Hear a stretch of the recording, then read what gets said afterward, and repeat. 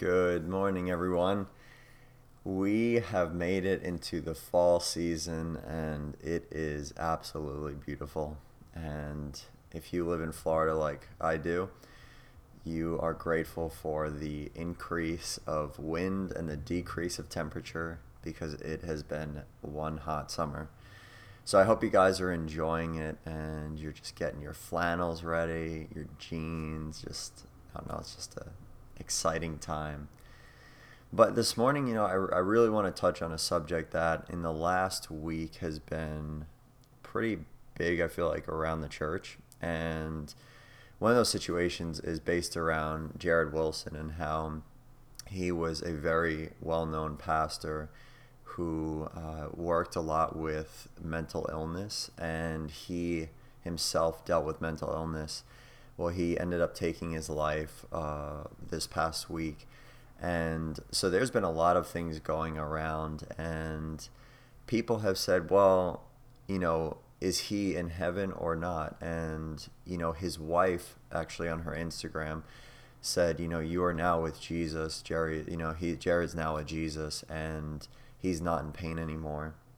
And so I think Jarrid did a bit about talking into the idea of the fact that if you have cancer and you die, you're not going to go to hell for it, in the same way that if you deal with depression and suicide, you're not going to go to hell for it. And taking your life, you're not going to go to hell for it. Now, I'm not the judge, and only God can judge, and so I'm not going to say whether or not I believe Jarrid is in heaven.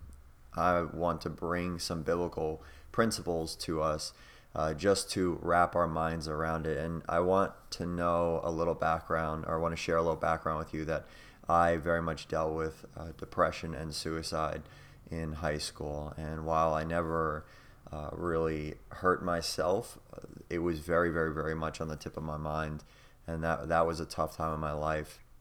But praise God that He delivered me from it. So let's just go into this thing now. Jarrid talked a bit about the idea that you have this situation, you have this issue, and you battle with it. And so we're going to kind of jump into that. So let's first look at 2 Corinthians 5:17. And now we've been going through the book of Mark, but I'm just going to jump around for the sake of this topic. So in 2 Corinthians 5 verse 17, it says, "Therefore, if anyone is in Christ, he is a new creation. The old has passed and the new has come." And so I want to touch on that for a bit and kind of discuss that verse. Now, the reality is that we were born into sin. From Adam, we were born into sin. And yes, these things come around now: depression, anxiety, alcoholism, even fear, things that maybe your parents dealt with that you have taken into your own life. But the truth of the matter is that Jesus has brought us a new life. Now, do I believe that you automatically are completely not dealing with depression when you come to Jesus? No, because I 100% have dealt with it since I've come to Jesus. And I've dealt with other things that I still struggle with, that I've struggled with for years. I mean, decades, like 14 years, some say. And the reality, though, is that we need to hold on to this truth. And, let's look at another verse. In John 15, Jesus says, "I am the true vine, and my Father is the vine dresser. Every branch in me that does not bear fruit, He takes away, and every branch that does bear fruit, He prunes, that it may bear more fruit. Already you are clean because of the word that I have spoken to you. Abide in me, and I in you. As the branch cannot bear fruit by itself unless it abides in the vine, neither can you unless you abide in me. I am the vine, you are the branches. Whoever abides in me and I in him, he it is that bears much fruit. For apart from me you can do nothing." And it goes on to talk about other things. And, the reality, guys, is that, Jarrid discussed the idea of dealing with depression and suicide. And I think many people out there, Christian and non-Christian, deal with depression and suicide. But for the Christian, we have to look at the Bible and this is something that's been hard for me at times, as the true and living Word of God, like the truth, the ultimate truth. Unfortunately, a lot of times in the church and in our own lives, we can look at the Bible as a set of ideas. Oh yeah, it's a good idea, oh, for God says, I have plans for you. Well, that's a good idea. Plans to give you hope in a future. Well, that's a good idea, but you don't know my circumstances. But here's the thing, guys. If we take a defining stance and saying, no, no, no, this is the truth of God.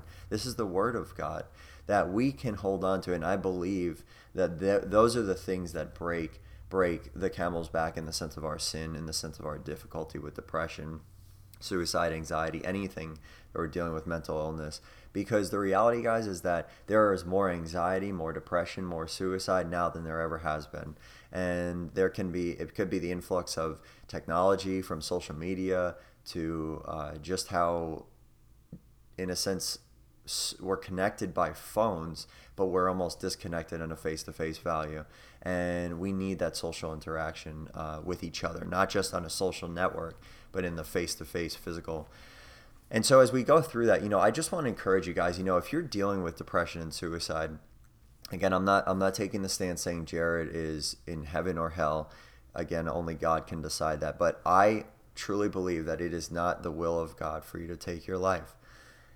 Guys, in Jeremiah 29:11, this is a verse that is very much quoted by most Christians, and you probably see it even if you're not a Christian, but it says, God says, for I know the plans I have for you to give you a future, a hope, and a purpose, and a bunch of things.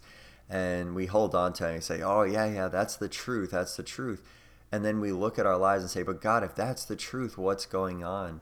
And so 2 verses later, it says, for those who seek me with all of their heart, and those who love me with all of their heart. And so, guys, I just want to encourage you. And while I am 100% not perfect, which is why I need Jesus all the time, every day, every hour of every day, every minute, every second, I need Jesus because I miss it all the time. But, guys, the reality is that God has given you a plan and a purpose and a future, and we're holding on to that. And because of that, He saw the ways that you are dealing with situations. He knows the end from the beginning, right? He saw the things you're dealing with now before time even began for our lives, right? I don't understand it. I'm not going to try to understand it. But the truth of the matter is that, guys, is that you have a situation going on, and God is not far from it. God is not unknown of what is going on. He is not confused. He is not forgotten. He has not missed the mark. He has not made a mistake. Guys, we go through these situations, and honestly, I think they at times are tests of our faith. They're refining.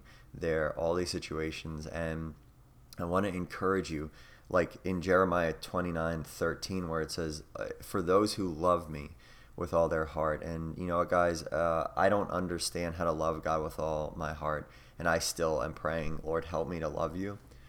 But I want to encourage you to really just step into the idea of loving God and focusing and bringing it to Him.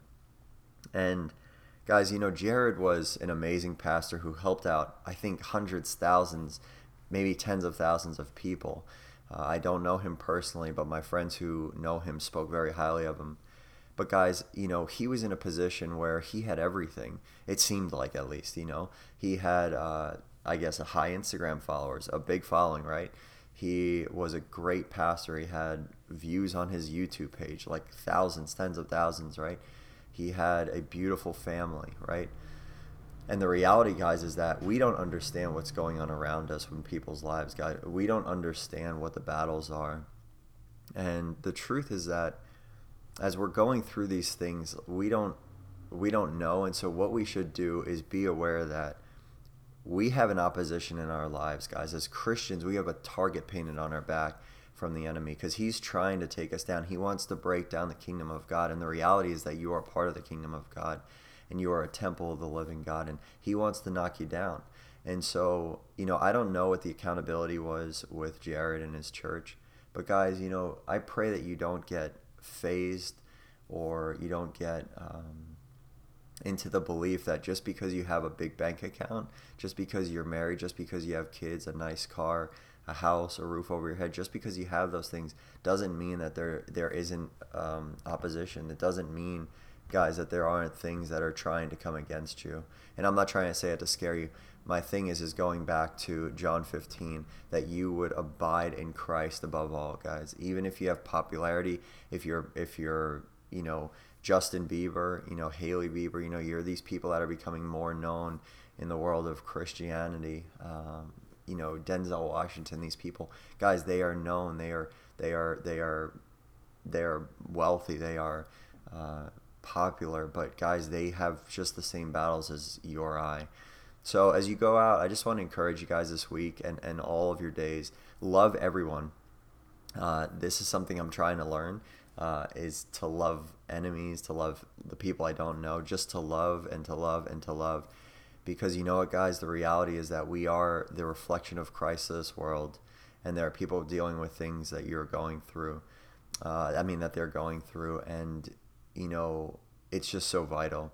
And so I love you guys, and while I've never done this, I just want to pray for those of you who are dealing with depression, suicide, anxiety, self-identification issues. And Jesus, Lord, we just pray right now. And Lord, I just pray in your holy name that the enemy would leave these people alone. And Lord Jesus, I just pray that people would just grab hold of you. And Lord, that they would just spend time with you, Jesus, every single day. They would close their eyes. They would become like little children and go on adventures in their spirit with you, God. They would see you for who you are, God. They would see you the way we read about you in the Bible, but they would meet you on a personal level. Lord, I pray for those who don't know you and are dealing with depression and suicide. Jesus, I pray that they would know you. Lord, we know that you are the ultimate healer. You are the Savior of the world. You are the one that comes to give new life, to let the old die and the new come. Lord, I just pray for everyone who's listening to this podcast. Lord Jesus, we love you, and we pray this all in your holy name. Amen. Love you guys. Have a great week.